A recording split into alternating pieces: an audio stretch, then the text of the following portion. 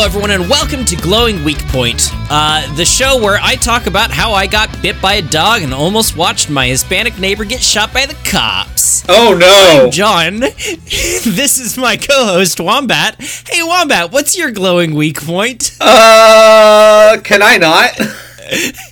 Nope, you must. My glowing weak point, oh god, is... Jesus. John, can I tell you something? What? I've just been in a real bad funk the last who knows how many weeks. I've just been laid up in my house. All I do is watch Doctor Who. That's all I do. Oh, gosh. Oh, no.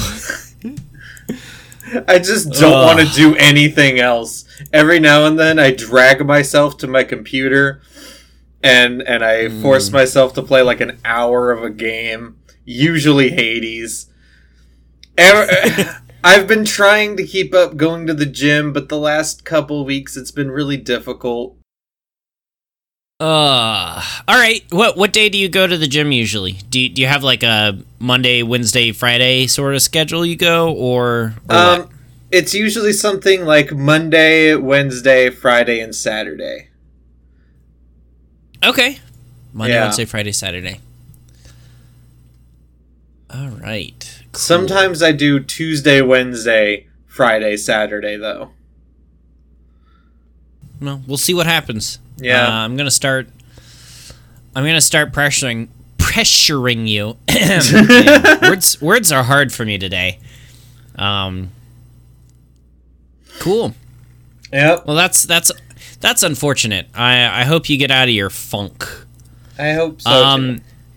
I have also not been playing much video games. I have instead been huge deep diving into work and getting a lot of stuff done there. So, I mean, it's good. Right, at least you're being productive. I am no longer a productive member of society, and I don't know what to do. Poor Wombat. All right. Well, that's fun. Yep. So, tell me about the horrible stuff. All right, no glowing weak point for me. Just straight into the shit. I mean, I thought your glowing weak point was that you worked on your game. Yeah, I suppose it is. So yeah, my Saturday, my Saturday was very weird. It was okay. A normal day for most of it, and then we got to the afternoon. My wife got home from work, and she wanted to go for a walk. I'm like, I got shit I gotta do, but fine, I'll go for a walk. And my dogs were being bad, so didn't want to take them for the walk, so we just locked them up. And poor Luton Hector. Yeah. And then we started going on this walk, and it was nice. And we got about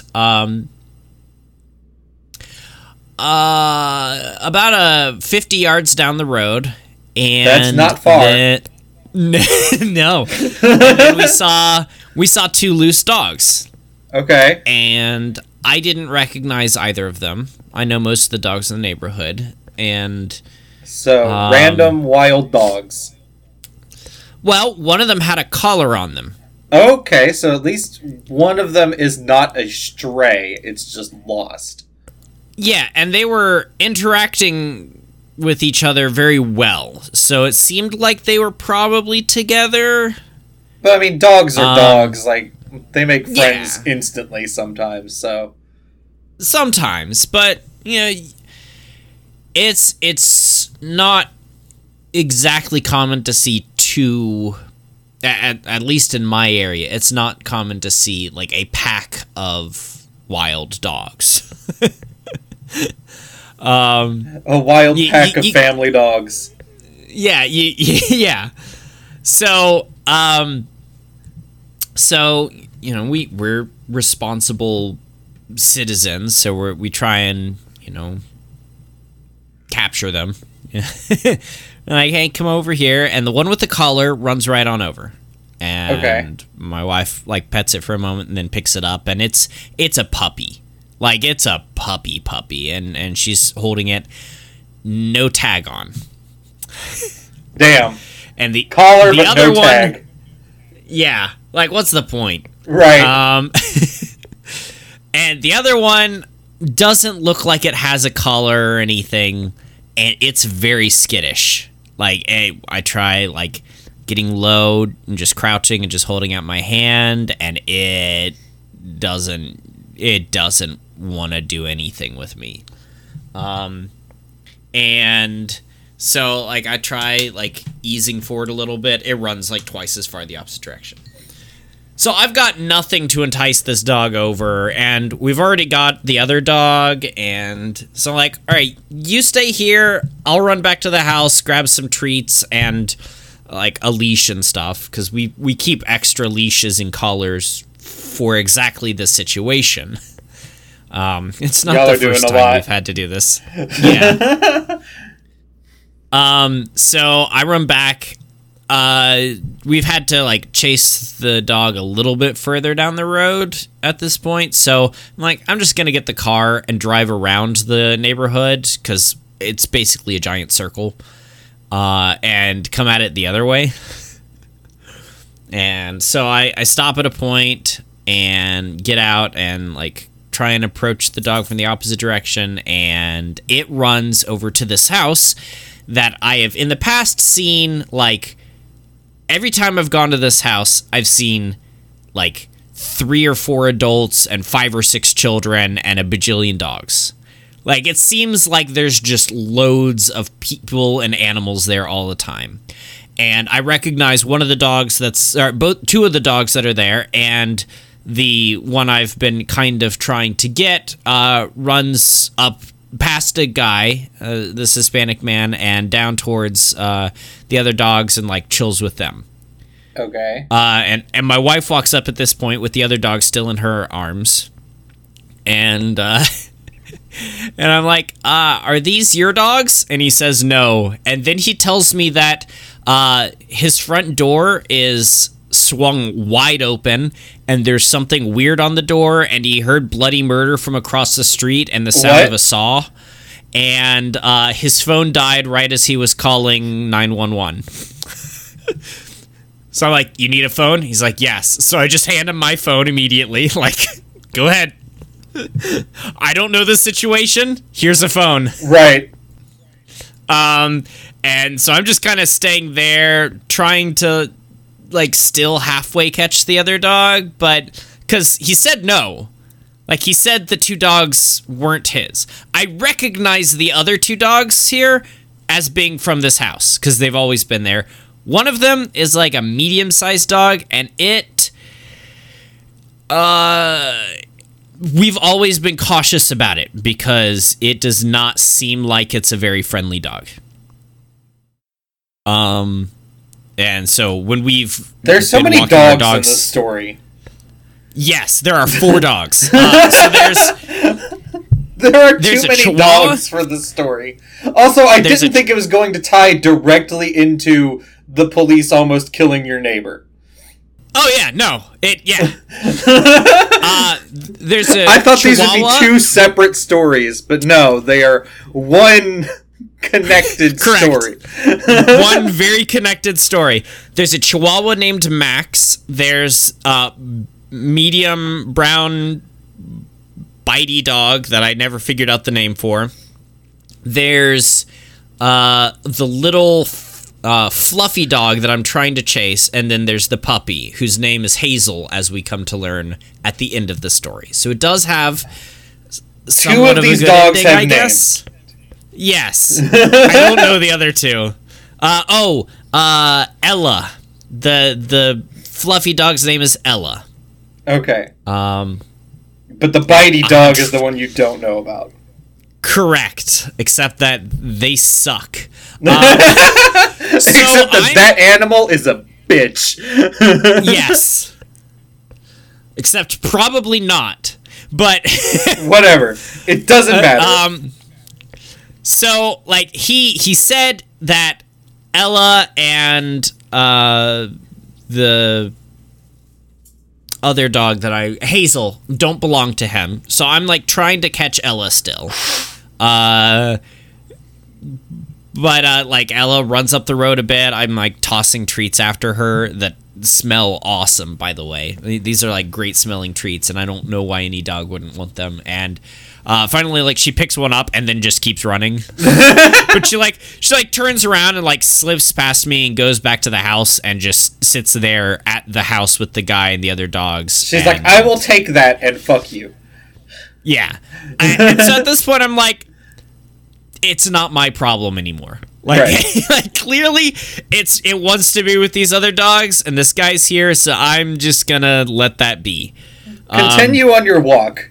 Let's. Yeah, well, no, because the guy's got my cell phone because he's calling the cops. Right. So, so I'm just waiting around. He's on the line with them for a bit, and 2 cop cars pull up down the street, and 4 cops get out, and he had asked for a wellness check for both his house because the doors swung wide open. There's no, like, it's silent in there, and across the street, the bloody murder, and I can't hear anything at this point, so like whatever happened. And I feel like at this point you need to get your phone back so that you can record everything the police do. So he's still got the phone. He's talking to talking to 911 as a cop walks up to him and is like, you the guy who called? I'm gonna need you to put your arms behind your back. What? And like he walks up and immediately like moves to handcuff the guy. What? He's the one who called 911. Yes. And I'm like, what the fuck? Like holy shit. Cool. Cop walks up, sees a Hispanic dude, immediately tries to lock him up. Great. Awesome. Amazing. So I'm standing there watching, and his other cop buddy walks up, and she's like, "No, he's the guy who lives there." And he's like still holding the guy's arms behind his back. And to his credit, the dude who called, like my neighbor, is like being very calm this whole time, which, yeah. Was the smart move to take. I mean, he shouldn't have to be, but he knows that if he isn't, the police will just murder him. Correct. Like it sucks, but good for him for not making this worse than it had to be. So she blames her fellow cop's attitude on being afraid of the dogs. Did they kill any of the dogs? Police are known for doing that also. Correct, and I was terrified of that.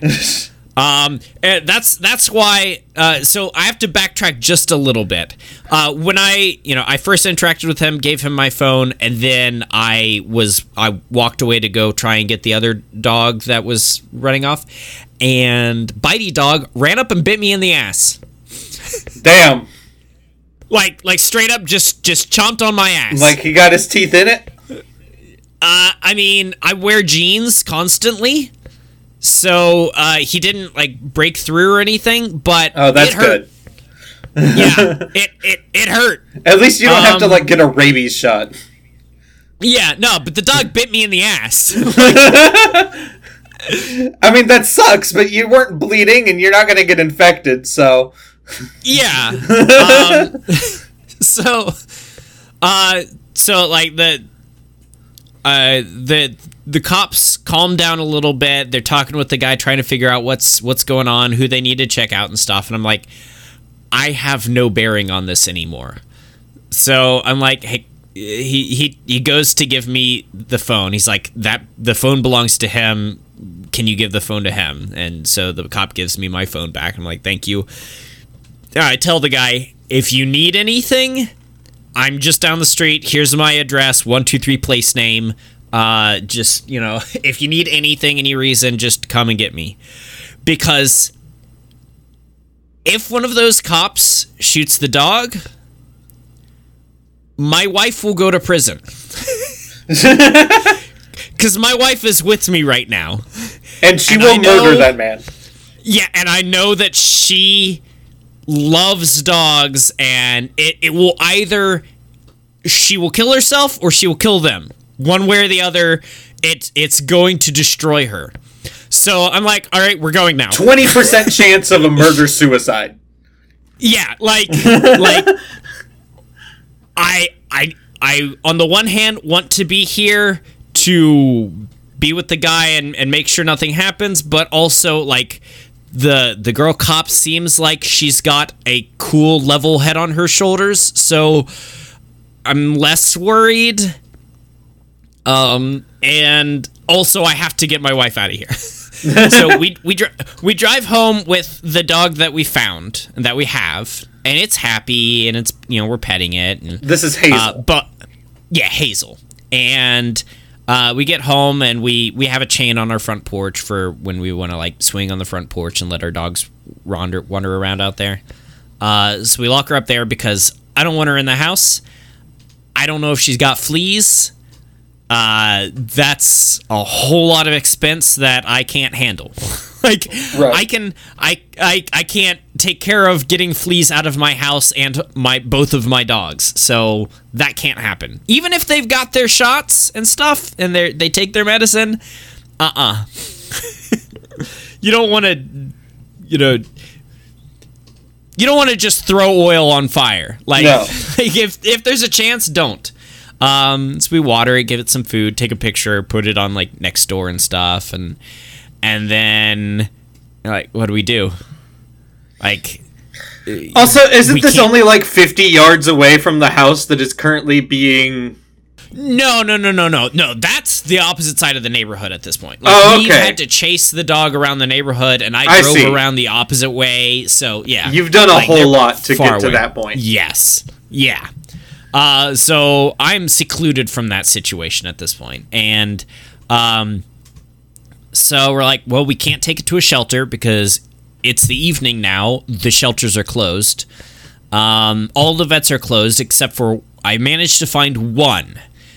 One of those after-hours vets that costs like $500 more than all the others. I don't know. I mean, it is an extended hour vet, but it I didn't know anything. I was just like, hey, I found this dog. Can you do a chip check so you can see if they're microchipped? And they're like, we're slammed right now, but if you, so we can't like come to you or anything. And I'm like, no, I don't want you to do that. I was just gonna drive up there and they're like, okay, but if you can come in, we can just like swipe the machine over it and see. Yeah. So that's what I do is we get in the car again, we drive over there, and they pull out the machine and they wave it over the shoulders and nothing. I need to get my dogs microchipped because they don't wear collars and they don't have microchips. Oh gosh, do it, please, please do it. Please do it. For the future me that has to deal with this, please, everyone needs, like, at least have a microchip. And but really having a collar and tags is best. Last night, Azra got out of the house and she just booked it down the fucking street. It's like 10 o'clock at night and I'm chasing after this dark as night dog down a poorly lit street. Please get them microchipped. But yeah, so there's no microchip, and I'm like, damn it, because it's a Saturday, and everything's closed on Sunday, so it won't be until Monday that I'll be able to bring it to, like, a shelter or something. So, and I'm like, well, they asked me, what are you going to do with it? And I'm like, I guess we'll just take care of it until we can take it to a shelter. We already posted about it. And they're like, yeah, that's rough. I was like, yeah, and I've got 2 dogs, so I don't really want it in the house because, the probably has fleas or something. Like, well, I mean, you're being a good Samaritan. We should probably do something too. We could give you a quick flea check if you'd like. Like, That would be fantastic. Thank you. And they take her to the back, and we go with them, and they're like, oh, she's a girl, and no fleas here, and oh, they have fleas. Damn. Like, no. Do you want to buy we can do a flea thing for like $20 and it'll kill the fleas within 30 minutes to an hour? Yeah, I'll spend $20 to be able to bring that dog into the house. To deflea this random dog. Yeah, it's the right thing to do for the dog. It's the right thing to do for just caring for it for us. So it makes sense. I'll spend $20 on it. And so they give the medicine and a high-calorie snack because it's so underfed, it looks like. It's not like skin and bones, but it's not like a nice full body. And which basically was a syringe of maple syrup. Like, okay. That's what a high-calorie snack is. All right. Yep, she loved that. So we pay, and honestly, that vet was fantastic. They honestly cared, and they weren't trying to fleece us or anything, and they tried to fit us in any way they could, and were quick about it, and it made me want to switch vets to them. like they were genuinely good human beings. That's good. Yeah. And so we are bringing them back, and I'm like, when we left, the police were gone, but the guy was still sitting outside of his house. If he's still sitting outside, I'm just gonna stop there on the way back in, and get out and see if he needs anything. So I get out. He's still there. I get out, and I'm like, are you doing okay, man? He's like, I'm missing some dogs, and and then he looks through the window at my wife holding Hazel in the back seat, and he's like, "Is that Hazel?" I'm like, "Yes, thank you." So yeah,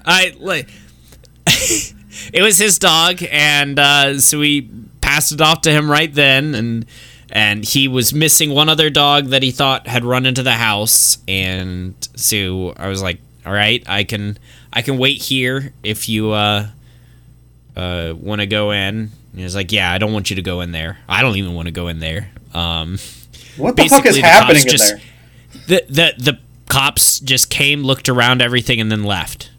Useless. That's all. Yeah. I never heard what happened across the street, but it might have just been wife angry at her husband or something. Some kind of minor domestic dispute. Yeah. So I'm waiting around outside while he goes in, and I've got two dogs with me. I've got Bitey dog, and I've got Hazel. And I send my wife to go look for the dog that she had first tried to find, the fluffy one, Ella. So she's driving around the neighborhood now, looking to see if she can find that dog, and he takes a really long time in there, and he finally comes out with Ella, and he's like, "All right, I found her. This is good." And then he's like, "Where's Max?" I'm like, I don't know who Max is. Is Max the Chihuahua? Yeah, Max, my first dog, the Chihuahua. I haven't seen them since I got here. Oh, gosh. So I call up my wife, and I'm like, all right, now we're looking for Max, who's the Chihuahua. And she's like, well, I haven't seen them either, but at least we found Ella, and she keeps going on her trip. And he goes back inside to see if he can find Max. And it's at this point that he's in there for a bit, and Bitey dog walks up and bites me on the hand. Okay. And breaks skin. Okay, now go get a rabies shot. and then bites my thigh, and then bites my leg. Okay. And is like tugging on me, and I'm like, "Hey, dude, your dog's biting me." And he comes out right then, and so the dog runs over to him, and he had found Max, so cool. Okay. And I'm like, so I'm gonna leave now. Do you need anything? And he's like, nah. And he tells me what's happened, and I tell him that, Hazel had fleas and we took care of them, and he offered to pay, and I said no because he's got enough shit going on. And we went back as soon as possible so I could wash my hand and clean it out with alcohol and stuff. So it never bled. It just tore the skin. Oh, okay. And deeply bruised it underneath. There is what almost looks like a puncture, but again, I never bled or anything. So and I'm up to date on my tetanus shot and don't really want to kill the dog to see if I, need to take a rabies thing, because that's the only way to check. And yeah, I don't really. He's got enough going on. I don't want to just kill his dog. Hey, yeah, your dog bit me, so we need to kill it. No. Let's not do that. So if you have rabies, you just have it. I mean, I'll figure it out. It'll be late, but yeah. I guess I'll find out if you're laid up in the hospital next week. Yeah. So that was a lot. Apparently, his house has been targeted recently. They've had people walking around, peering in at night, just on their property, walking around. They've had their car seats stolen out of their car. The fuck? Like a lot of shit's been happening to them. Who steals a car seat? I don't know. I mean, car seats are expensive, but yeah, who, like... Who's like, I need that car seat? Yeah. So, like, it sucks for them. Yeah. It really does. I was like, what's your plan? He's like, I'm just gonna call my family and then go somewhere else for the night. Like, that's a good call, considering your door's broken and wide open. Like, yeah, he got burgled is what it is. He doesn't know if anything's missing, but he got burgled. And yeah, that's definitely a burgle. Yeah, so, and I got bit 4 times by a dog, once in the ass. Like, genuinely, my hand where it bit me still is a little sore. You know, that's just the cost of going on a walk when you didn't want to. Yeah, and I had this idea for, like, really detailed supper that I was, like, starting work on already when my wife got home. That didn't happen. And yeah, and then she's like, let's go for a walk. And later I'm like, you and your fucking walk. Never doing that again. Yeah, so that was my weekend. Okay. All right, John, I've decided to do this in the intervening 20 minutes of your story. Okay. Okay, so I am writing. Every time I watch Doctor Who, I go to my computer and I rank the episode compared to other episodes, and I also write a little thing about it so that, like, in the future I can, like, look at this and remind myself about what the episode was like. Right? Okay. Yeah. So, John, pick a number between 1 and 15. 12, because I've always been interested in that one. What do you mean? I'm picking number 12. Okay, so these are the stories, not the Doctors. These are all going to be First Doctor stories. I know. That's where I'm at. Okay, so, I'm all right. aware. I just don't understand what you mean by I've always been interested in 12. Well, I mean, I have an older version of the list, and 12 is what I'm interested in. Oh, I see. Yeah, because you have number 12. Oh, I see. Well, unfortunately for you, 12 is the Romans. Oh. Oh, gosh, so it'd be 15 is what I'd want. Yeah, that one is probably never moving upwards. Okay. Well, tell me about 15 then. Tell you about 15? Yeah. Okay. So 15 is An Unearthly Child. It is the very first Doctor Who story ever made. Yep. It is 4 episodes long, and only one of them is worth anything. The very first episode, which is where the whole story gets its name, is about a girl named Susan Foreman who goes to Coal Hill School. And she has 2 teachers, Ian Chesterton and Barbara Wright. And they are confounded by the existence of this child. Because she has knowledge, like, beyond what they have. Her understanding of science is completely different from theirs. She speaks about history as if she's been to some of it. And she has no idea, like, the value of currency or anything. So one day, like the fucking weirdos they are, they follow Susan home from school. Yeah, which is creepy. But Susan walks down this back alley and into, like, a junkyard.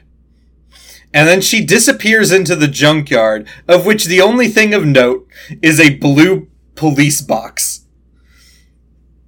And they're like, well, where the fuck did she go? And then shenanigans happen, and they end up inside the TARDIS, and oh, it's bigger on the inside. And then, for some reason, the Doctor just starts fucking moving the TARDIS. I think they were outside for a moment, and then he starts fiddling with the controls, and then they come back inside and end up going along with him. And then that's the end of anything good to say about An Unearthly Child. Because the next 3 episodes have them in caveman times. See, Doctor Who started as an idea for, like, an edutainment kind of show. Where we'll teach kids about history. No. We'll teach kids about history and science. And we'll kind of, like, flip back and forth between, like, super sci-fi shows to teach kids about the science. And then, like, purely historical shows to teach kids about history. And that's why Ian and Barbara are science and history teachers, respectively. Like, they're supposed to be there to do the teaching. Now, in practice, that's all just kind of like artifacts from early workings of the show. Because the show is never very informative about history. And absolutely all of the science is made up, pretty much. Yeah. Even from the beginning. But they still attempt to do this thing where they flip back and forth between historical episodes and sci-fi episodes. And for some reason, the first historical episode they want to do is the creation of fire. The discovery of fire by man. And it's like, well, this is so far back that it's pointless. Everything is made up. It's pure speculation. We will never know how man first came to control fire. That's just... We can speculate all we want. There's no way. We can speculate all we want to, but we will never actually know how.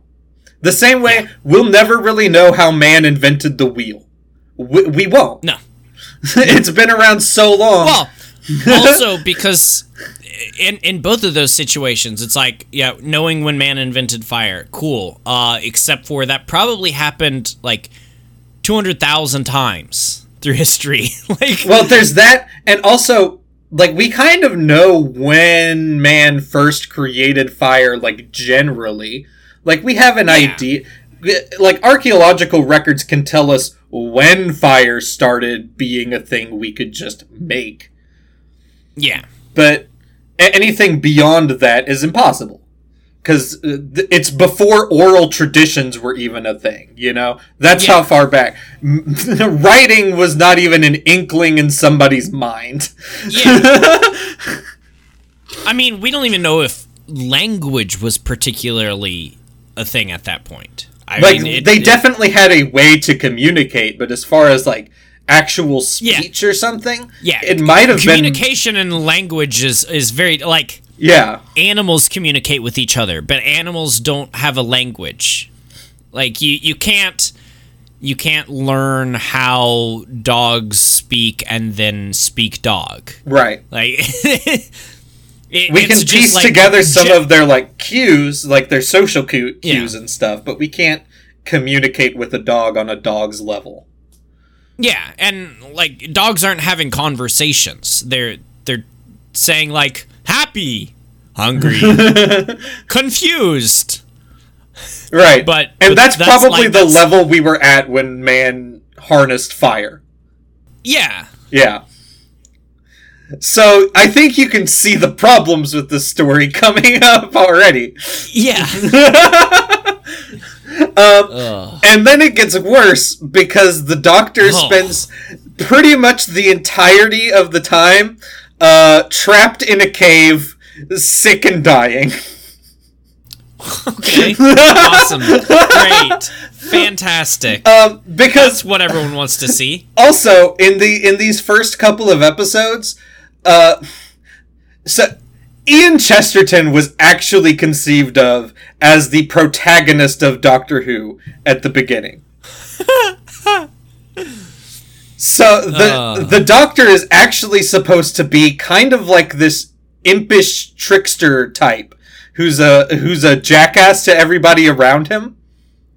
And that falls away after like the first 2 or 3 stories. But it's heavily prevalent here.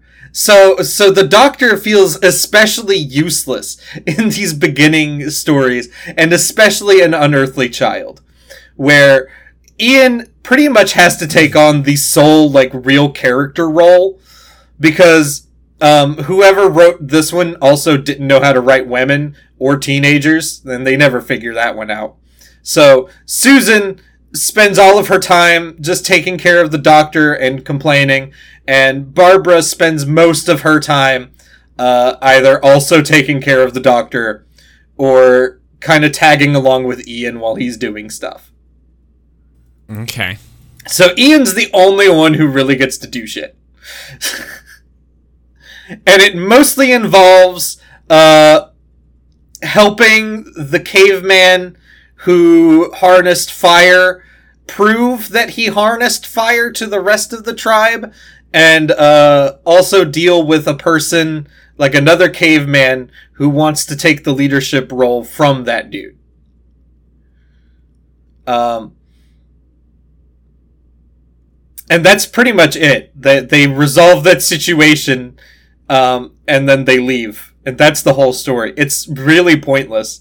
It's only interesting for the first episode, and then, like, John, if the story after it had not featured the Daleks, I don't think Doctor Who would have gotten off the ground. Like they were really... Probably not. They were really lucky that they struck gold in the very next story with the Daleks, because this shit was not good.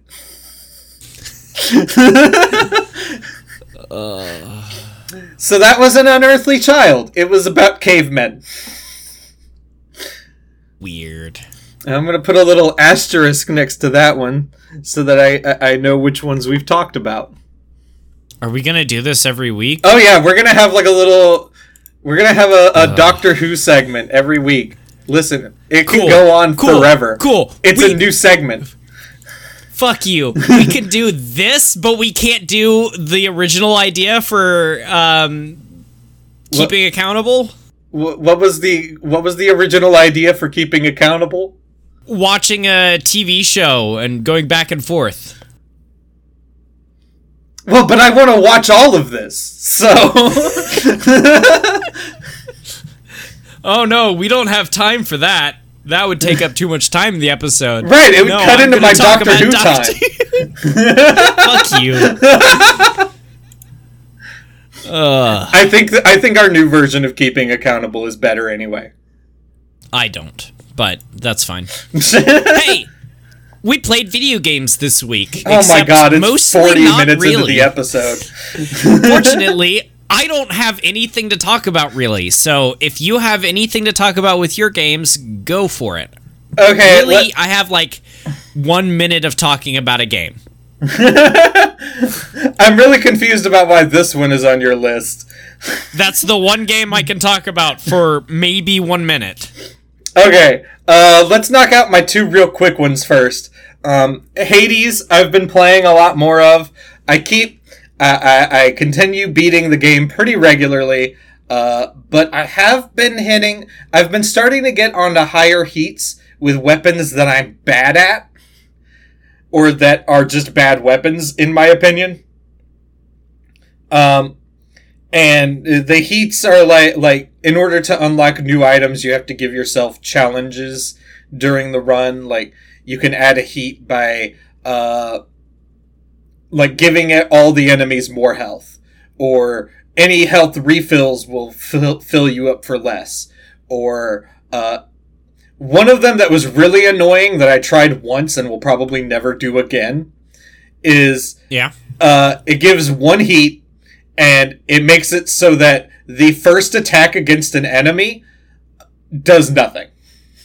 Like, they have a shield up, basically, that has to be broken before you can damage them. And it makes weaker enemies really fucking annoying. Because you're used to being able to, the little skull enemies and Tartarus and stuff, you're used to being able to just destroy them in a single hit. And then that makes it so that it takes 2 hits at least, and also they can't be staggered when you're breaking the shield. So if they're attacking you, and you attack them, and then they can just keep going with their attack. Okay. Yeah. But, I'm in the epilogue now, which it feels like I just kind of have to keep talking to characters until something new happens. So, not too terribly much to talk about on that end. And the other one I don't have much to say about is The Quarry. So, this is the new horror game from the people who made Until Dawn. Okay. And I've been playing this with Cadence and Mitchell. And we've each got, you can assign characters to different players, and so when that character it's their turn up, you can hand the controller off to whoever's playing that character. The game can be really frustrating sometimes. So for one thing, Cadence bought the deluxe edition, which is supposed to give you access to Death Rewind, which is when a character dies, you can spend a life, and you have 3 lives, in order to go back to the point where the decision was made that character would die there, and then replay the game from that point to make better decisions. Okay. And the deluxe edition is supposed to let you just do that in the very first playthrough. Normally, you can't do it until you've beaten the game once. But for some reason, the game isn't registering that we have that, so we just can't Death Rewind. So we've had 2 characters die that we didn't want to die, and it was unfortunate. Also unfortunate is that both of them were Mitchell's characters. So he was the one with two characters to play as, and both of them have died. And also, neither of them was his fault. Oh. One of them was his character was running away while I was in control of another character, and I was supposed to shoot at the thing chasing her. And I pulled the trigger, but it never went off. And so she just got eaten. Whoops. Yeah. And then the other one was, there was absolutely no way to know that this decision would kill his character until, like, it happened. So, like, his character is trapped in the basement of a house inside an electrified cage. And in a nearby electrified cage, there's a werewolf. Okay. Alright. So, upstairs, another character, who Cadence is playing as, is people are playing this at the same time? What? How many people play this at the same time? 3. Like I said, okay. every time you're playing as a new character to make decisions as, it stops and says, like, player 1, and you hand the controller to player 1. Ah, okay. Yeah. So she's playing as a character upstairs, fighting, like, these hunter dudes who are hunting the werewolves, but also, like, now they've killed somebody that they like, and so the hunters are trying to kill us now. And her character is slowly turning into a werewolf, and so she's got, like, aggressive, like feelings going through her. And she has the opportunity to either attack this dude after, like, fighting him off, or to run away. And Cadence chose to attack this dude. So she beats the shit out of him and kills him, right? Mm-hmm. And then for some reason the character decides to break the breaker box. I think because, like, there was a bright light and it was really bothering her, so she breaks the breaker box. And then it cuts, and I was immediately like, oh shit. And then, right after I say, oh shit, it cuts down to downstairs in the basement, and the electrified fence goes off, and the doors swing open. Okay. And that dude gets eaten. And I was like, how are you supposed to know? How are you supposed to know that that's gonna happen? That one didn't feel fair. Like, the other one, the one that I failed, it was like, I guess maybe I wasn't aiming properly at the monster. It felt like I was, but maybe I wasn't. Yeah. But that one, it's just like, you couldn't have known that she was gonna break the breaker box after killing the dude. You couldn't have. So, it's got some annoying elements like that, but otherwise it's really fun, and the story is interesting. It's another one of those where it's like, this couldn't survive as a movie, but since you're making choices and stuff for the characters, it keeps you engaged. Mm-hmm. Also, it has Brenda Song in it as a character, so. I don't know who that is. London Tipton from The Sweet Life of Zack and Cody. I don't know who that is. Oh my god. Never mind. Other people will get it. I played 625 Sandwich Stacker. I thought we weren't playing this one. Well, that's why I played it, because we're never going to get a chance to do this again, because you never played Flash games. Right. So, since we're talking about we're talking Flash things this week, we talked about Flash games last week of what Wombat had played growing up, and he didn't, except for potentially this game. And so I played it. It's a Lilo and Stitch Sandwich Stacker game. and it is incredibly easy with very little way to lose. Yeah. No, if you lose at 625 Sandwich Stacker, it's because you're a literal child or you're an idiot. Yes. The only controls are left and right, and you just have to avoid the boots and grimy food and collect the non-grimy food, and then you win. But if I remember correctly, it doesn't even penalize you for, like, missing the good food? Nope. You just get a lower score. That doesn't matter. So, yeah. I played it.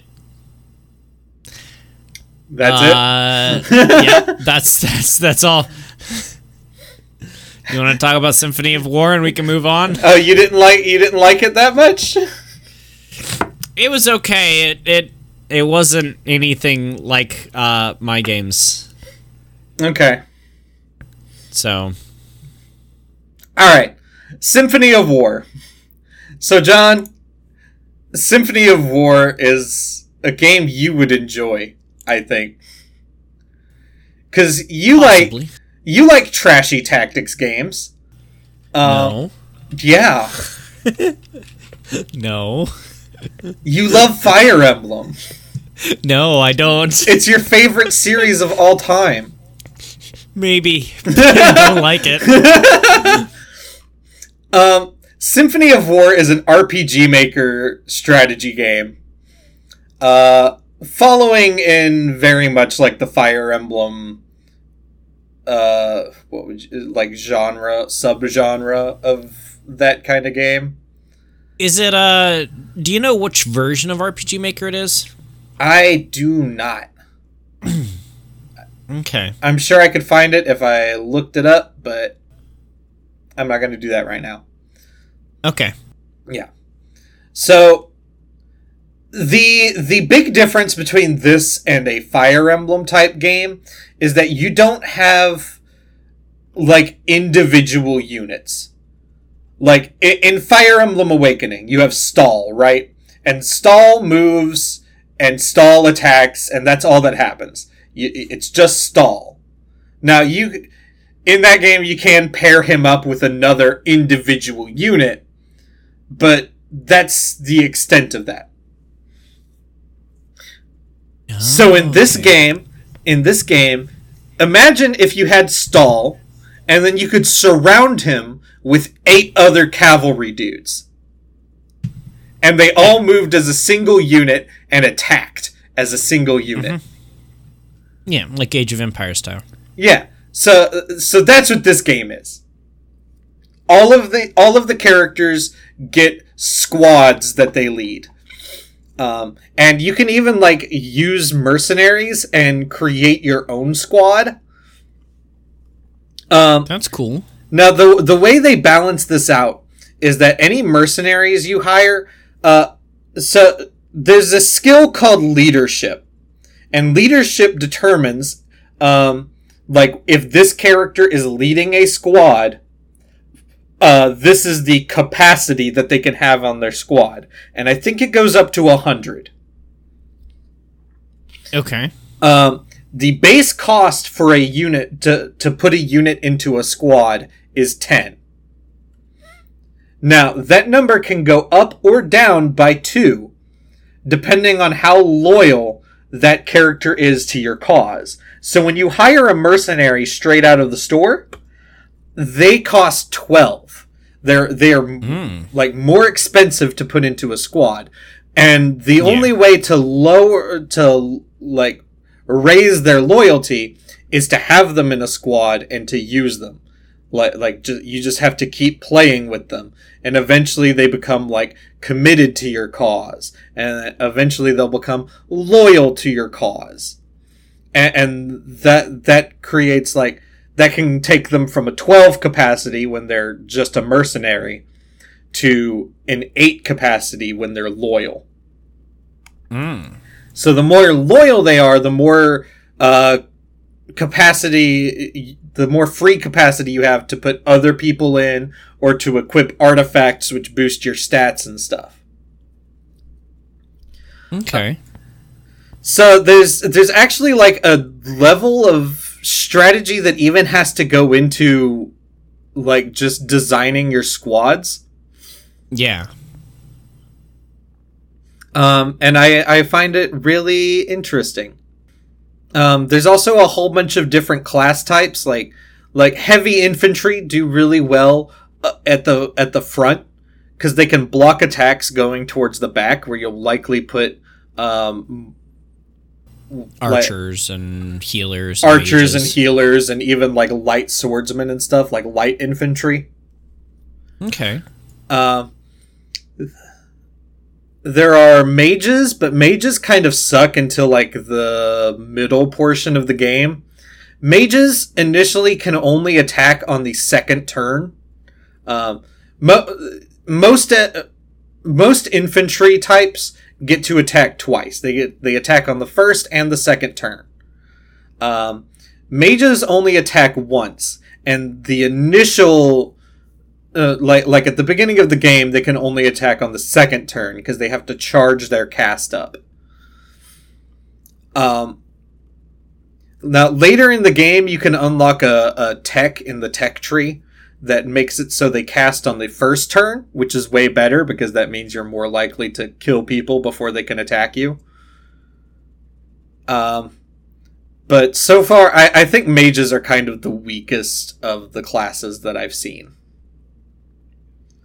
Archers attack twice if they're one space away, but if you're using them as an archer, like attacking from 2 spaces, then they only attack once. So there's kind of like a balance there where you can get more damage in if you're willing to put yourself at risk, or you can attack from a distance and do less damage. Yeah. There's also dragons, which you can get. Pretty early in the game, actually, you get a dragon. Wow. And the dragon is awesome because it's like a spellcaster, except it attacks twice. Oh. That is pretty cool. Yeah, it just uses an elemental fire, an elemental breath, and it can attack twice over an area. Dragons are just awesome, which is why they don't give you a ton of them. But when you get some, they're great. It looks like it was built in VX Ace, which is interesting considering there is already a Fire Emblem mod for RPG Maker XP. Huh. So.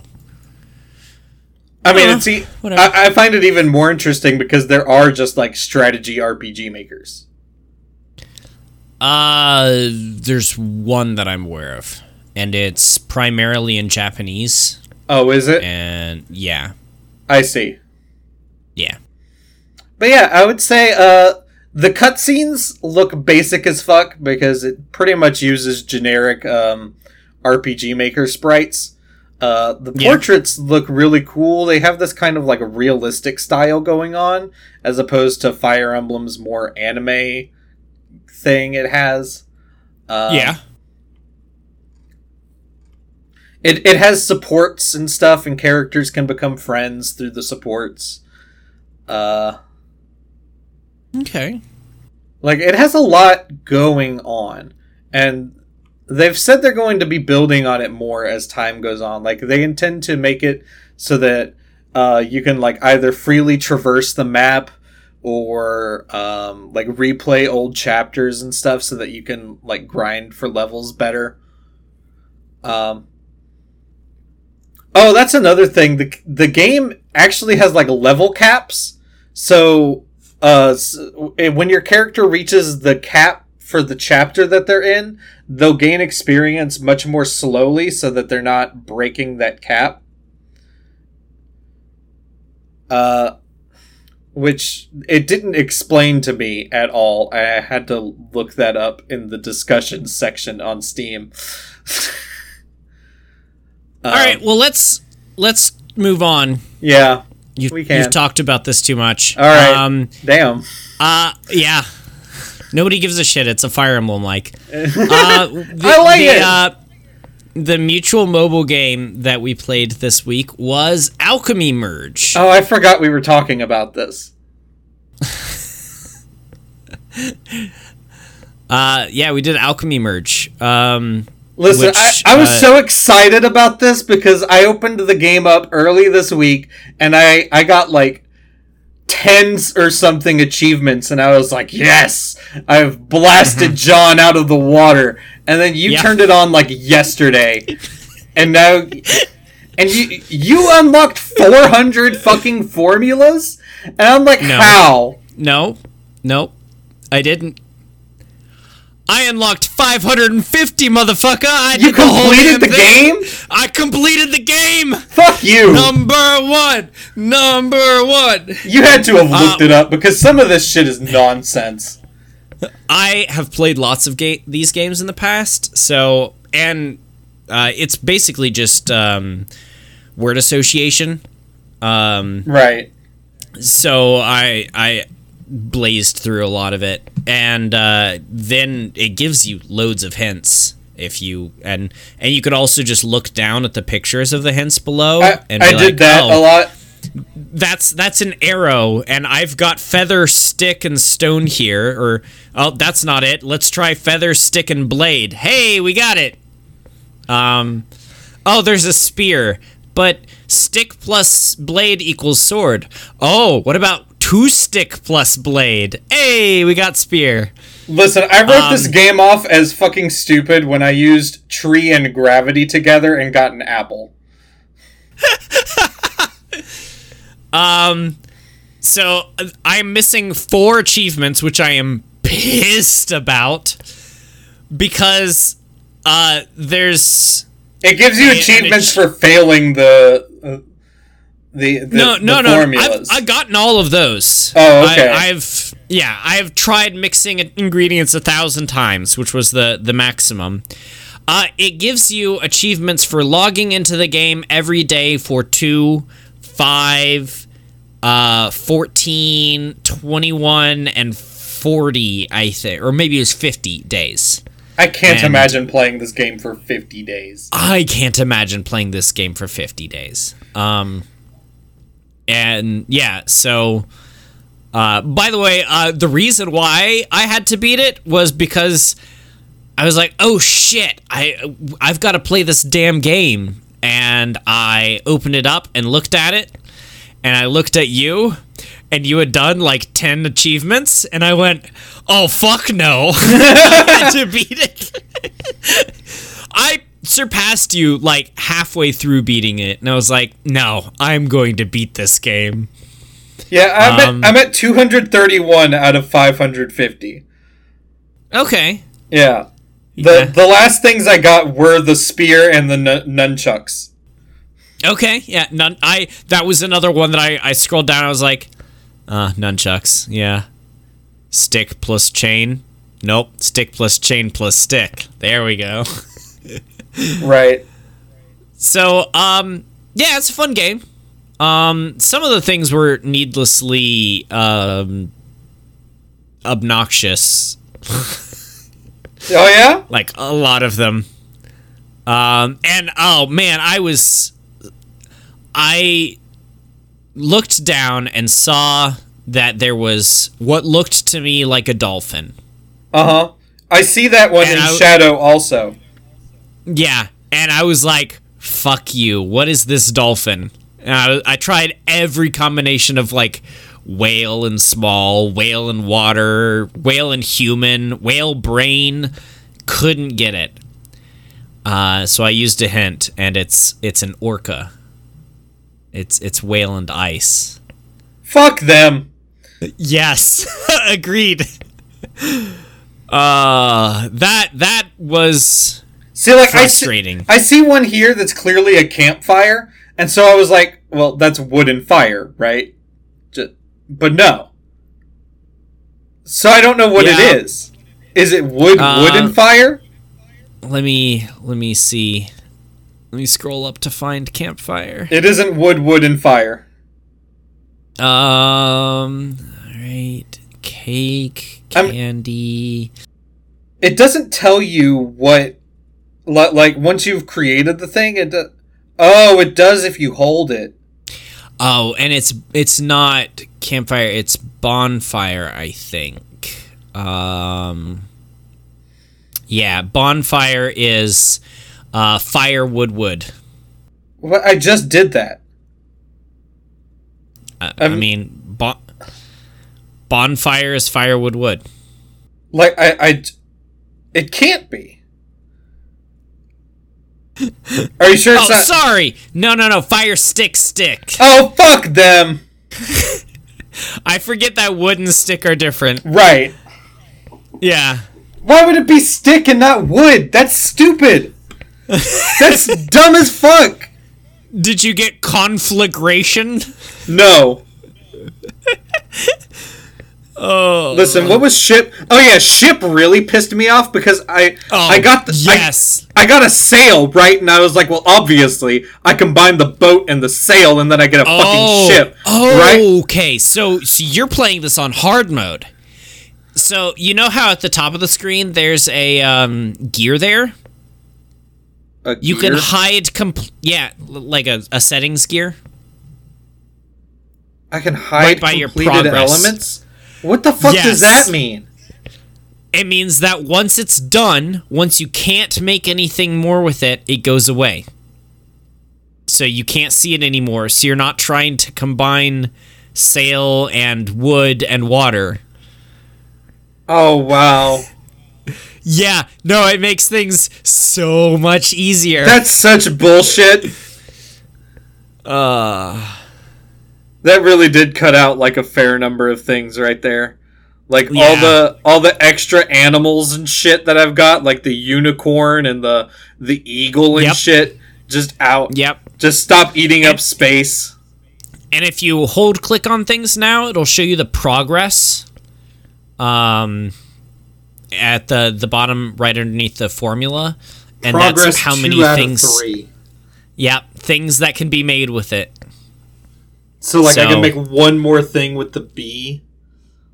Yeah. Did you do bee house? No. I don't have house. Oh. See, I like games like this. This is a perfect example of a good mobile game, because it really is just like click 2 things and see if they merge. This one adds in a little bit more complexity than the classic Alchemy Merge game, because this is a new version of it. There is another that came out long before it, and I think it's just 2 things that you match together to create new things, and I see. Is a little alchemy, I think, is what it was. Yeah. And that's the classic one. But I like games like this. I think they're good games. No, I mean, I had a good time with it. It was just very frustrating sometimes. Yeah, there were some times where I was like, motherfucker, I am going to match you with every little thing to see if you do so. How'd that work? It took me so long to get desert. So long to get desert, because like none of the other landscapes need sun. I got like magnets and gravity and finished the solar system and electricity and stuff before I ever got life. Oh yeah, same. I got electricity, energy, gravity, electron, and then there's life. Yeah, I feel like the first half of my time, which was only like the first quarter of the things that I found, was getting to life. And it was very slow, and then once you get to life, it's like things explode for a little bit. Life plus desert, life plus life plus dirt, life plus water, like everything. And then it was just a slog of there's way too much on my bar, and right. Yeah. No, and without the hide completed elements thing, like, it gets so long, like, you can't find anything anymore. Yeah. And I just didn't know that existed.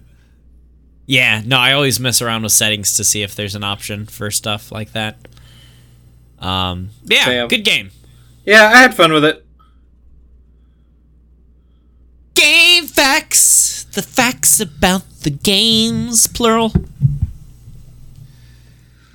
Oh. We're talking I love you, Colonel Sanders. Why? Because we must. Hey, I love you, Colonel Sanders. A finger-looking good dating simulator is a 2019 dating simulation developed by PsyOp and published by Kentucky Fried Chicken for PC. You know what? This probably is a fucking PsyOp. It might be. We should see if Steve Pachenik was related to this in any way. Don't think so. Maybe his good friend Tom Clancy. Oh boy. In I Love You, Colonel Sanders, a finger-looking good dating simulator, you play as a chef in training at the University of Cooking School, Academy for Learning. The what? What? Yes! I love how stupid the name of this is. University of Cooking School, Academy for Learning. Like, 4 words in there? 4 words in there have essentially the same meaning. Yeah. University, school, academy, learning. Right. University, a place of learning. School, a place of learning. Academy, a place of learning. Learning, it's learning.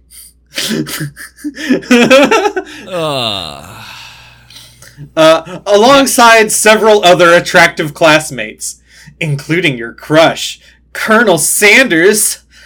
Will you get chosen by him to be his next business partner? I hope not. He's crazy. Right, the real Colonel Sanders was on Jim Bakker's show, like, back in the 70s. He's fucking batshit.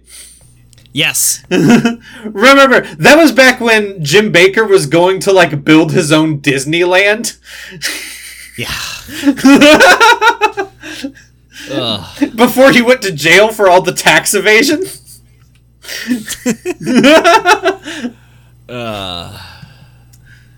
Colonel Sanders did in fact serve in the army, but was never a colonel. He was a mule tender.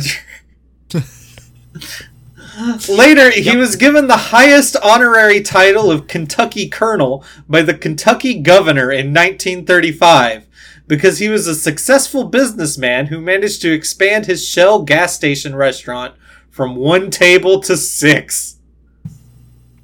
What? That is genuinely the reason.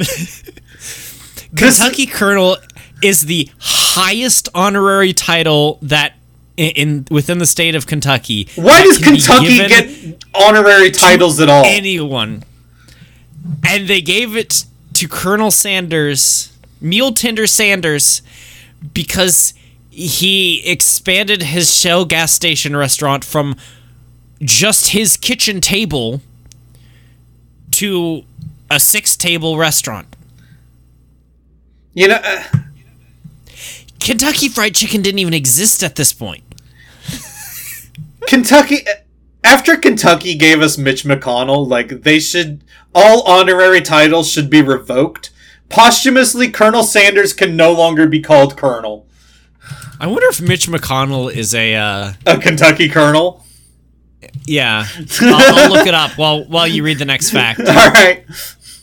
After selling off the business to an investment group, he stuck around as a consultant and figurehead for several years before getting offended at the decreasing quality of food and starting another fried chicken chain. He was promptly sued and the new restaurant disappeared overnight. Yes, let's eat into the profits I'm still making from the other chain and commit contract fraud. Crazy old man. I mean, it makes sense when you realize he's good friends with Jim Bakker. Yeah. I don't get it. You're making money off of a thing. And then you're like, oh, you know what would be great? Let's make a competing company. Like, he would have been fine if it just wasn't a fried chicken place. Yeah. He could have started a burger joint. That's not eating into Kentucky Fried Chicken's profits. No, it's not. But you can't start Kentucky Fried Chicken, be a consultant to Kentucky Fried Chicken, and then also open up churches. Yeah. That's not allowed. No. So, looking up notable Kentucky colonels. Oh my god. It only mentions Daniel Boone. It makes sense that Daniel Boone would be one. Listen, of the people who died at the Alamo, Daniel Boone is like the only half decent one. All right, so I got a proper list of it. Muhammad Ali. Princess Anne. What? Fred Astaire. Huh? George H.W. Bush. These people aren't all from Kentucky. Richard Byrd. No, I mean, Bush is definitely from Texas. That's a Texas man all the way. Winston Churchill. What? Bill Clinton, Rosemary Clooney, Bing Crosby. I mean, that makes sense. Bing Crosby was a Nazi. Little known fact about Bing Crosby. Super white nationalist. Yeah. Billy Ray Cyrus, Johnny Depp, Jeff Foxworthy, Clark Gable, Newt Gingrich. Bleh. Well, I mean, listen, once you've got Jeff Foxworthy, you know you're in great company. Whoopi Goldberg. You might be a redneck if you're Wayne a Kentucky Gretzky, colonel. J. Edgar Hoover. The highest Johnson. The highest of Yeah, I can't believe Colonel Sanders is on here on the same list as also Lyndon Elvis Johnson, Presley. Another Texan. Yeah. I cannot believe Colonel Sanders is on here in the same list as Shirley Temple and Elvis Presley. And listen, I can't believe all those people are in the same list as J. Edgar Hoover. Yeah. And Winston Churchill. Yeah.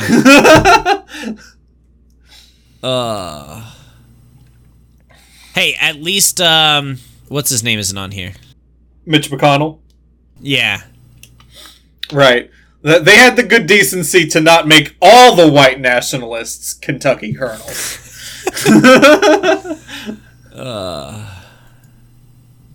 Gotta hold some of those back for Alabama's honorary titles. Yeah.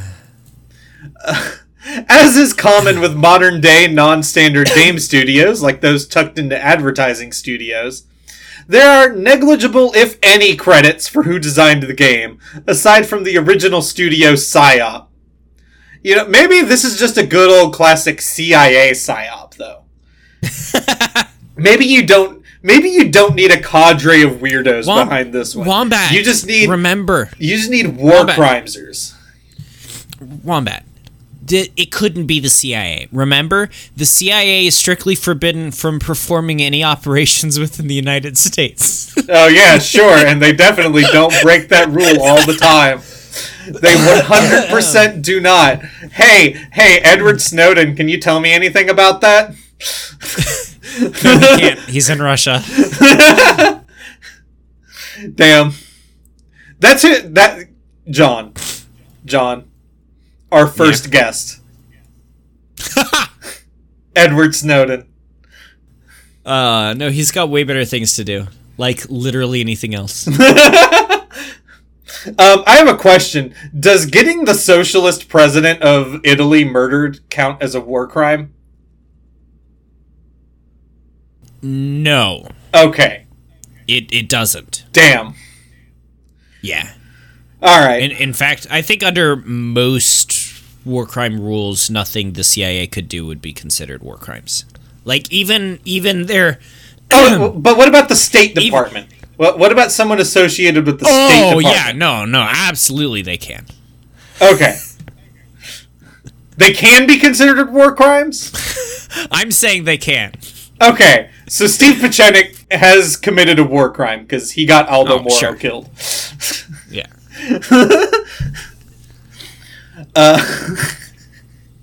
Aside from some animated stuff and a VR experience, this was PSYOP's only foray. I can't... All I can think about is the CIA and Steve Pieczenik. That's all I can think about every time I read PSYOP. Alright, start at the beginning again, and don't laugh this time, and it'll be the last time you have to read PSYOP. Okay. Aside from some animated stuff and a VR experience, this was PSYOP's only foray into gaming. Although just last month they announced another dating game, Hooked on You, a Dead by Daylight dating sim. Which sounds perfect, since all the Dead by Daylight fans are thirsty as hell. It's so true, though. Like, this is honestly one of the most perfect tie-ins I've heard. Like, genuinely, whoever had this thought is a genius, because seriously, like, when was the last time you played Dead by Daylight, if ever? I've never played Dead by Daylight. Everyone on Dead by Daylight names themselves, like, Hook Me Daddy, or Hook Me Daddy. like, it's, oh gosh, they're all, gosh, man, I googled Dead by Daylight usernames, and the first two that I saw were Cumrag and Cumjar, so whew.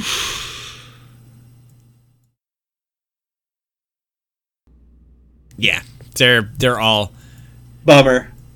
Maury Me Daddy Myers. I'm wondering how many Dead by Daylight fans are also fans of Meg Thee Stallion. 'Cause she's got that song Captain Hook. Like, I feel like they might like that one. While this might have been KFC's first foray into software, it's been producing hardware for a long time, with their Bluetooth photo printer Memories Bucket, finger-clicking good like keyboard, mouse shaped like a drumstick, and drumstick USB drive. They did the drumstick twice. Come on! Get it together! Yeah. The thighs are the best part of a chicken! God damn it! I agree. Actually, I do like a drumstick, but... I love a drumstick, but the thigh is the best. Thigh's pretty much the only thing I buy. Unless I need pulled chicken, in which case I buy drumsticks because they're the cheapest, and it doesn't matter after you boil them and pick them apart. Yeah, like, thighs are fantastic. I'm kind of over breasts. Like, for the rest of my life, I think I can get away with not eating a chicken breast ever again. I have not purchased a chicken breast in over 5 years. Like, eventually I'll get to the point where I buy whole chickens, and then I'll just cut them apart, and then I guess then I'll also cook up the breast. But I feel like anything a breast can do, a thigh can do better. Yes. Yeah. Including not get overcooked. Yeah. John has actually lived near a famous KFC landmark all his life. The Big Chicken. Previously, the Johnny Rebs Chick, Chuck, and Shake Chicken. What? That was the name of the restaurant. The 56-foot tall chicken was some impressive advertising designed by a Georgia Tech student. And when it was almost torn down after some damage in '93, it was forced by public outcry to be rebuilt, with everyone from locals, who use it as a directing landmark constantly, to pilots from the Hartsfield-Jackson Atlanta International Airport over 40 miles away. who use it for the same reason.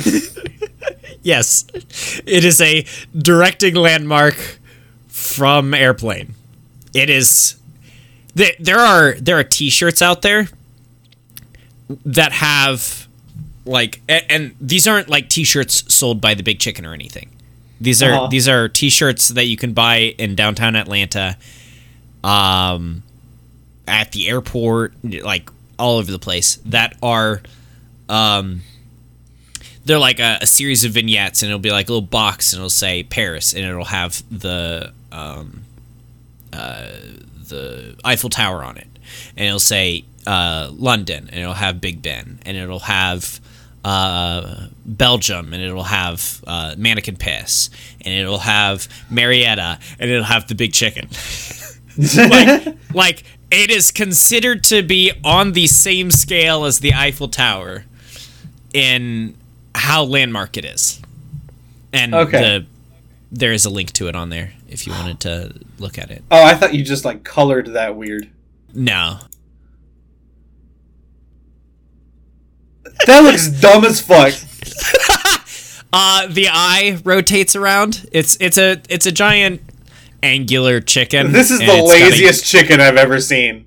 And it's got a yellow beak, and the beak opens and closes, and the eye goes in a circle around it, and it's two sides. It's wedge shaped, so it comes to a point there. Yeah. And, it doesn't. It wouldn't look like a chicken at all if they hadn't thrown a beak on there. Yeah. Oh, there's a video down below where you can see the Big Chicken in action. The Big Chicken in action? Yeah, if you scroll down to.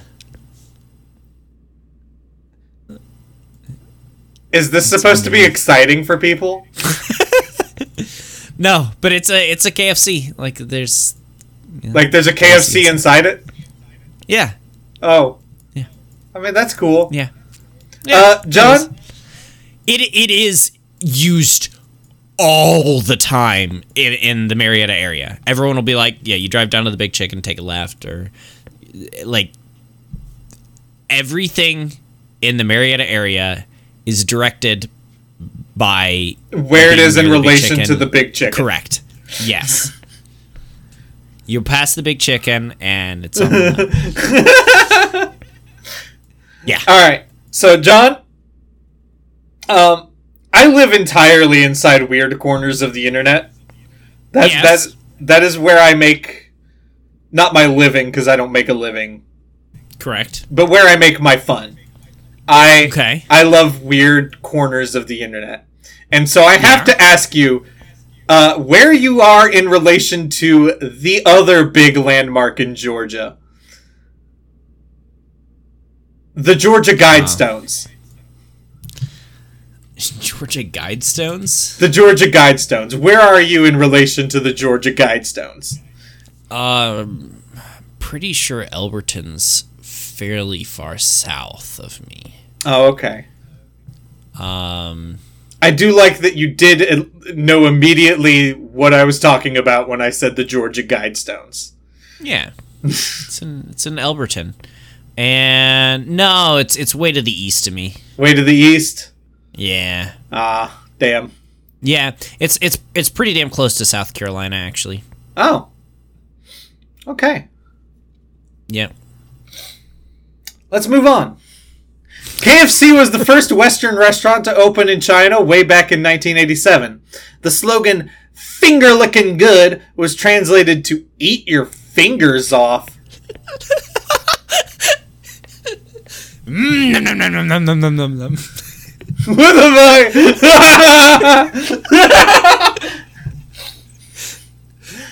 I don't understand this at all. That's some garbage to your translation. That's some early 90s video game translation shit. Yeah. Yeah. Speaking everyone makes fun of like, oh, look at this English, it's so bad. Yeah, we translated "finger looking good" to "eat your fingers off." We have no room to speak. Eat your fingers off. Speaking of 2019 forays into advertising games for chicken restaurants, let's talk about Wendy's. That's not a chicken restaurant. Their chicken sandwiches are the only thing they really have going for them. Blasphemy! Oh, absolutely not. I will fight you over this. I will fight you over the Baconator. Oh, no. Baconator sucks compared to their chicken sandwiches. I fucking love the Baconator. Fuck you. No. And they recently lost their best sandwich, which was the Club Pub chicken sandwich. Who cares about that one? You're going to Wendy's for a Baconator. No. Yeah. No. That's why you go to Wendy's. Absolutely not. Pretzel bacon pub chicken sandwich was the way to go. Whatever. It's okay to be wrong, John. It's all right. Yeah. I am glad you agree. I'm glad you agree because I hope it makes you sleep better at night knowing you're wrong. I hope you sleep horribly at night knowing that you're wrong. Feast of Legends is a tabletop RPG developed by VMLY&R and published by Wendy's. What the fuck does that stand for? I don't know. I tried looking it up, and they're so bad at having an about page. Okay, I'm on the Wikipedia for them now. It was initially Y&R in 1923, which was John Orr Young and Raymond Rubicam, an advertising agency in Philadelphia. And what are they, a law firm? And then VML launched in 1992 under Kansas City advertising veterans John Valentine, Scott McCormick, and Craig Ligabell. And now they're VMLY&R. Because they combined at some point? Yeah, Valentine, McCormick, Ligabell, Young, and Rubicam. That's a law firm. That is a law firm who specializes in gas station... Yeah. Like gas pump defects. That is what they specialize in.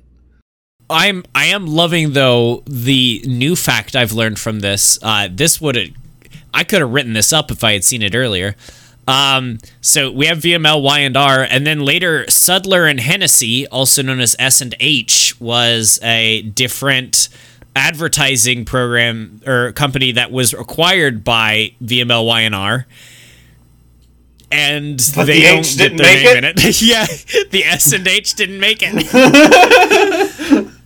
Man, poor old VMLY&R S&H. VMLYRSH. Yeah. Try to make a word out of that. Don't know. I think you could do it in Welsh. Yeah. They've done a bunch of things, though. Looking down at the Wikipedia page, because I didn't even come here, I was just on their website. They created the McWhopper campaign. The fuck is a McWhopper? It's World Peace Day. They did. Burger King sent an open letter to McDonald's asking if they could come together to make the McWhopper, and for Peace Day. This is stupid. I remember hearing about that. You know, John, I'm really tired of big corporations. I kind of just want to burn them all to the ground. Yeah, I understand. Move on. Fucking stupid ass shit. In Feast of Legends, Rise from the Deep Freeze, the initial campaign, you play as a team of adventurers of various orders, chicken, sides, and beef, under Queen Wendy, as you protect Freshtovia from the creepy King Nation and the terror of the Ice Jester at the United Clown Nation. Yeah. You're protecting Wendy's from Burger King and McDonald's. Did you play this game with me, or was that Tim? It was not me. Okay. I've actually played Feast of Legends. I DM'd it. How did that go? GM'd it. Went pretty well. We got through the first area. Did you enjoy it? Yeah, actually, it is a real tabletop game. Huh. Yeah. Not just a fucking scheme to make money. All right. No, it is a legitimate tabletop game. Dave Thomas, founder of Wendy's, actually used to work for KFC and invented the red, white striped bucket for them. He made millions because of that idea and created Wendy's instead. Yay for reading contracts and not screwing yourself over like Mule Tender Sanders. That is what we should call him from now on. I agree. I think it would actually read better as Mule Man Sanders, though. Wendy's is named after Dave Thomas's eldest daughter, Melinda. That is a fact. Is her middle name Wendy? Nope.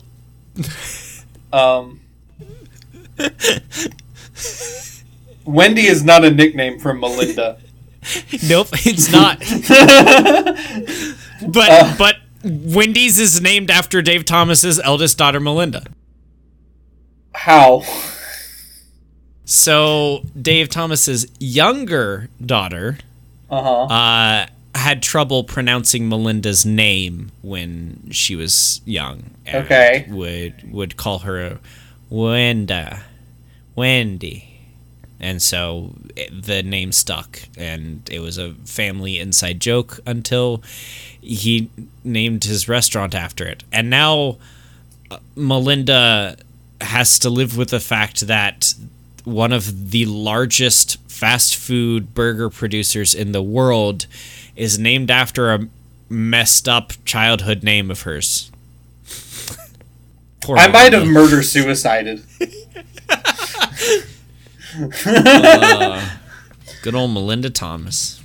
This is not Wendy's only foray into gaming, with VMLY&R's Super Wendy's World initiative, where they targeted gamers by creating a Smash Brothers stage, Overwatch tie-ins, custom Mii fighters, Super Mario Maker 2 courses, Animal Crossing stuff, and quite a bit more.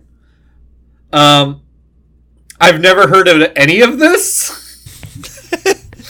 They were doing a bunch for a while. I can't imagine gamers were super into Wendy's. There were a lot of news articles about it from just about every single source, and they had a Wendy's Twitch channel, and they were streaming there just about every day for a while. Gamers are more into Taco Bell because they always have the cool Mountain Dew flavors. Also, there was that Taco Bell Xbox that instead of making the Xbox noise when you press the power button, it went dong. Really? Yeah. I kind of want it, even though I hate Taco Bell. I love Taco Bell. I hate everything about Taco Bell, but whatever. While VLMY&R is a giant advertising company, and we hate advertising, they actually seem like they might be a pretty cool socially aware company.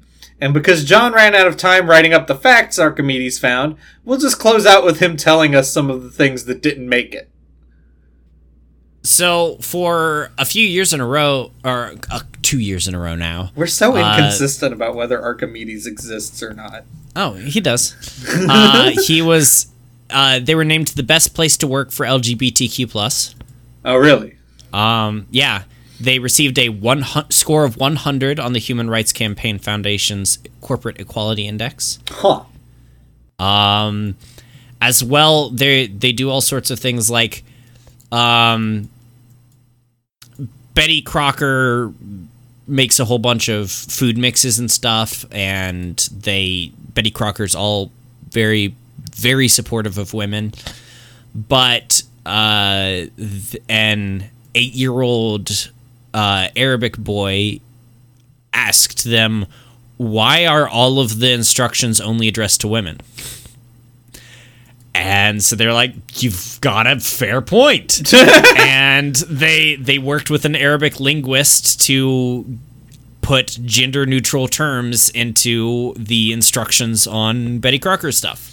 Ew. Yeah, pretty cool. They've also got an initiative called Pride Pass, because 47 of 48 Asian countries don't recognize same-sex marriages. So if your spouse wants to move within Asia to get a job, they don't get a dependent pass to go, like your spouse to go with you. So they work to, like, whenever you want to move places and get a job at a different place, they work really hard to find a job for your spouse as well in the same area so that you can both move. That's cool.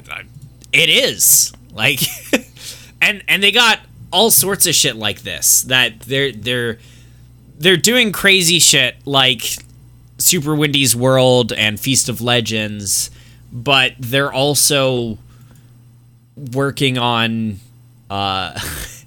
like helping LGBTQ and helping blind kids, and that's nice. Yeah, and they're helping their own people as well by actually, caring for them regardless of what their How much vacation time do they give out? I have no idea. Damn. Yeah. I need them to also be progressive on that front. I need them to be like at European standards, where it's like 2 or 3 months a year you get a vacation. At least. Yeah. Yeah. Yeah, I don't know. But yeah, they reach out to us, like, VMLYNR. Yeah.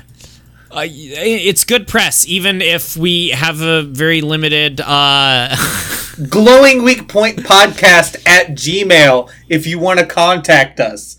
VLMYNR. Or even if you work there, and even if you don't want, like, your name out there, just send us a message and we'll put it out there. Unless, also, if you work there and you got some shit to say about it, go ahead. We'll keep you anonymous. We'll say that too. Right. We'll say that about just about any company. If you work at all tangential to gaming or anime or if you just whatever, work and you want to share your horrible stories about we're not going to just talk shit about Wendy's unless we're talking about the Wendy's video games at the same time. I will. We do. Yeah, and I'm going to quit this shit. And that was just the facts. We are now a labor podcast. We are not. We are definitely not. We receive funding from the National Labor Relations Board. It ain't gonna happen. It's not. All right. Hey, it's the media that made us. So, you never played anything quality growing up. Shut up. And so... Well, let me tell you, these were not quality. Yeah. Screw you. These are fantastic games. All right, tell me about Motherload. What'd you think about Motherload? Motherload is the only one I couldn't play in any form whatsoever because it lagged so badly on my computer that it was unplayable. Okay. I will say two pointers on that. One, it works fine on my really nice computer. And two, all Flash games have gotten significantly worse now that support for Flash has ended and they're having to use alternate Flash engines. So it is worse than it used to be, although Motherload has always struggled for being a very powerful game. And I'll be honest, John, I got like 10 minutes into either of the other two. Like, I could not tolerate them. You didn't beat They were You didn't beat the story of Heli Attack 3? I didn't even play 3. I played 2. Damn it, you should have played 3. It has a storyline. Well, you put 2/3 here. So I was like, well, I guess I can play either 2 or 3. You're supposed to play both. That makes it 4 games, John. You know that. I don't give a shit. You didn't follow the rules. I did. You didn't follow the rules by putting 4 games up there. No. I call bullshit on that. You should have played... You should have followed the format. I watched all your shit, and I played your fucking awful game. You didn't have to do that one. We had decided not to. So what'd you think of Starship 11? Shit.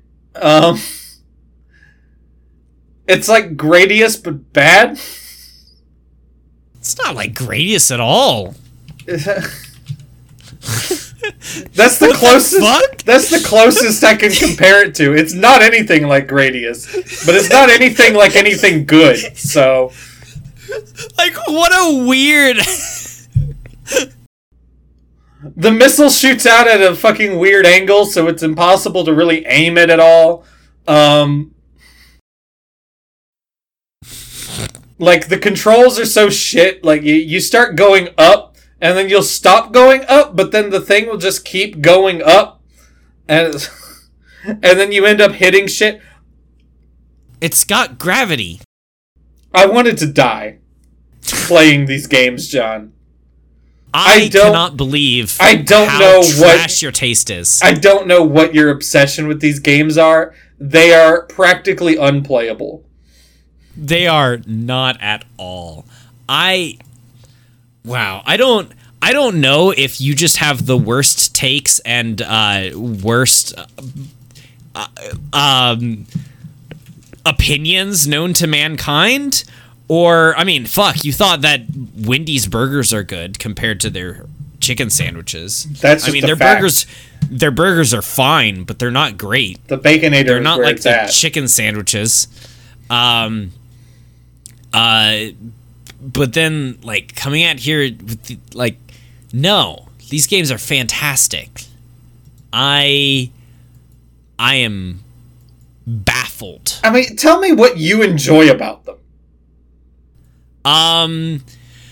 Okay, well, Heli Attack has probably like 40 or 50 different weapons that all function very differently, and you can switch between them at any point, and they're very satisfying to shoot with.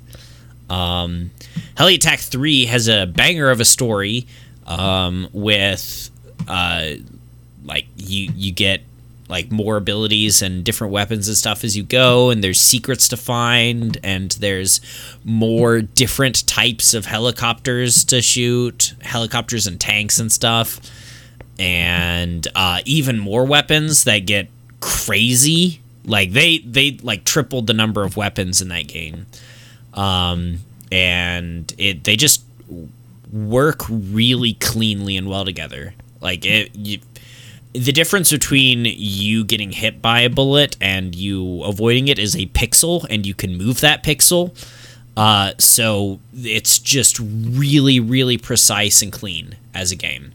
Motherload, which you didn't get to play, is a game all about digging the dirt and getting the materials within it, and there's quite a bit of strategy to it, and making sure you can come at it from the side or from the top, because you can't drill up ever, as well as what upgrades to get in what order. And a lot of people make the rookie mistake of like branching out and getting stuff instead of doing a single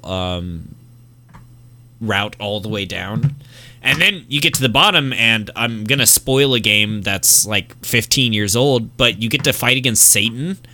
And that's a dope fight that I've never been able to beat, although my wife has many times, including a couple times this last week, because we still play these games. And Starship 11 is a fun little puzzle game with graphics effects that are pretty good for the time, and it can be tough making the gaps through bombs and walls and stuff, and not dying from blowing yourself up. But yeah, you can get pretty far in that. There was also Starship 12, and I think there might have been a Starship 13, and I played them all. Yeah. No, these are fantastic games. I'm glad you enjoy them. I'm honestly shook that you don't. I feel like it's something that maybe you can only enjoy now because you enjoyed it then. No, I find new Flash games and I enjoy them. Because I cannot with these. I found them intolerable. I found all of them to be laggy. Motherload was just the one that was unplayably laggy.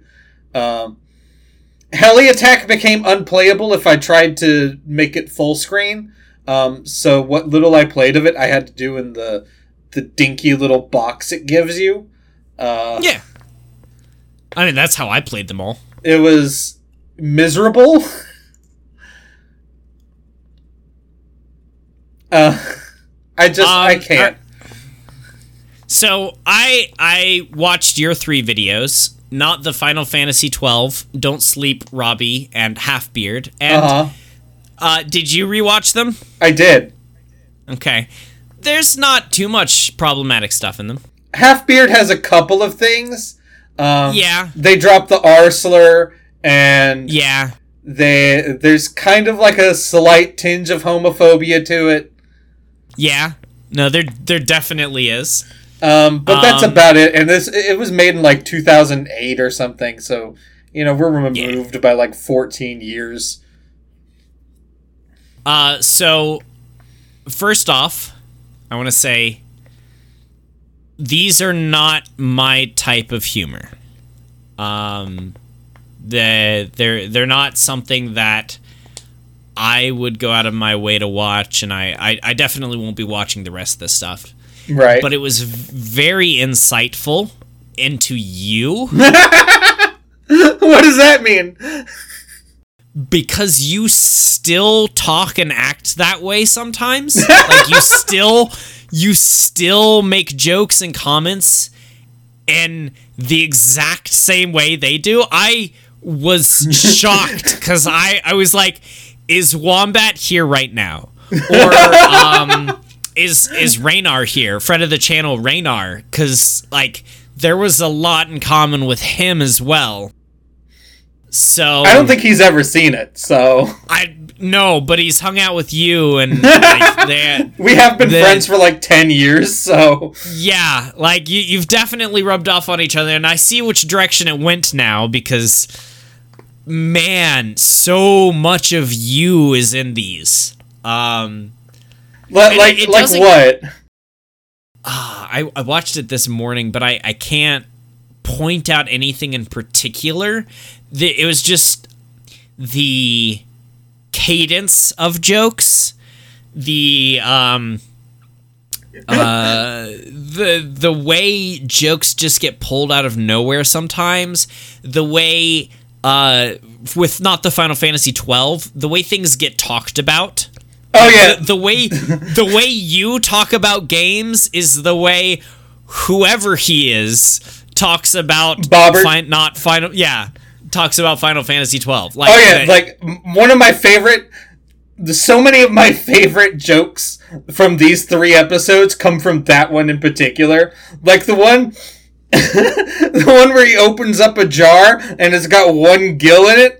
Holy shit! Stop the world! It's 1 gill. Yeah, like that. The gosh, my secret treasure, 1 gill. Gotta keep her safe.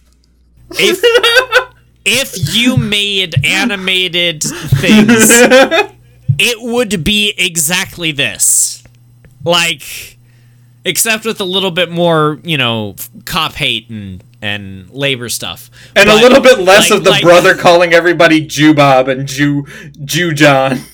Yeah. It was like, Okay. Am I mishearing this? No, that's what he was saying. Okay. Huh. But he is their brother, so I'm like, I don't... Yeah. So, yeah, if you want to know who Wombat is at his core, remove the negatives, and not the Final Fantasy 12, Don't Sleep Robbie, and Halfbeard are just prime examples of who he is as a human being. Rugged, smooth. Rugged, smooth. And I hated it. So, yeah, that was the media that made us, and it apparently really made Wombat. I watched it when I was 12, and it's lived in my mind forever. Are we doing Shipwreck next week? We can. Okay, Shipwreck, and we're talking about the end of the animes, which means and I think that's I need to catch up with anime again, because, yeah, it is. I don't know that you've sent it to me, but... I don't know that I have either. I might have. I think you might have. I did. Yeah, I remember doing that. Haven't played it yet, but I did put it in the right place. And we're going to talk about animes, the end of this season, even though it's not fully ended for some things. I guess I need to catch up on a couple of these. I need to catch up on, like, all of these. I have been slammed with work that I've not done anything. And then I just want to pass out and watch Star Trek Discovery. So. All right, well, what are you looking forward to for next week? Ooh. That is a good question, John. What am I looking forward to for next week? Always is. When does next week is a good question. End, actually? It ends the 26th? Ooh. What do I have going on this next week? I don't really have anything.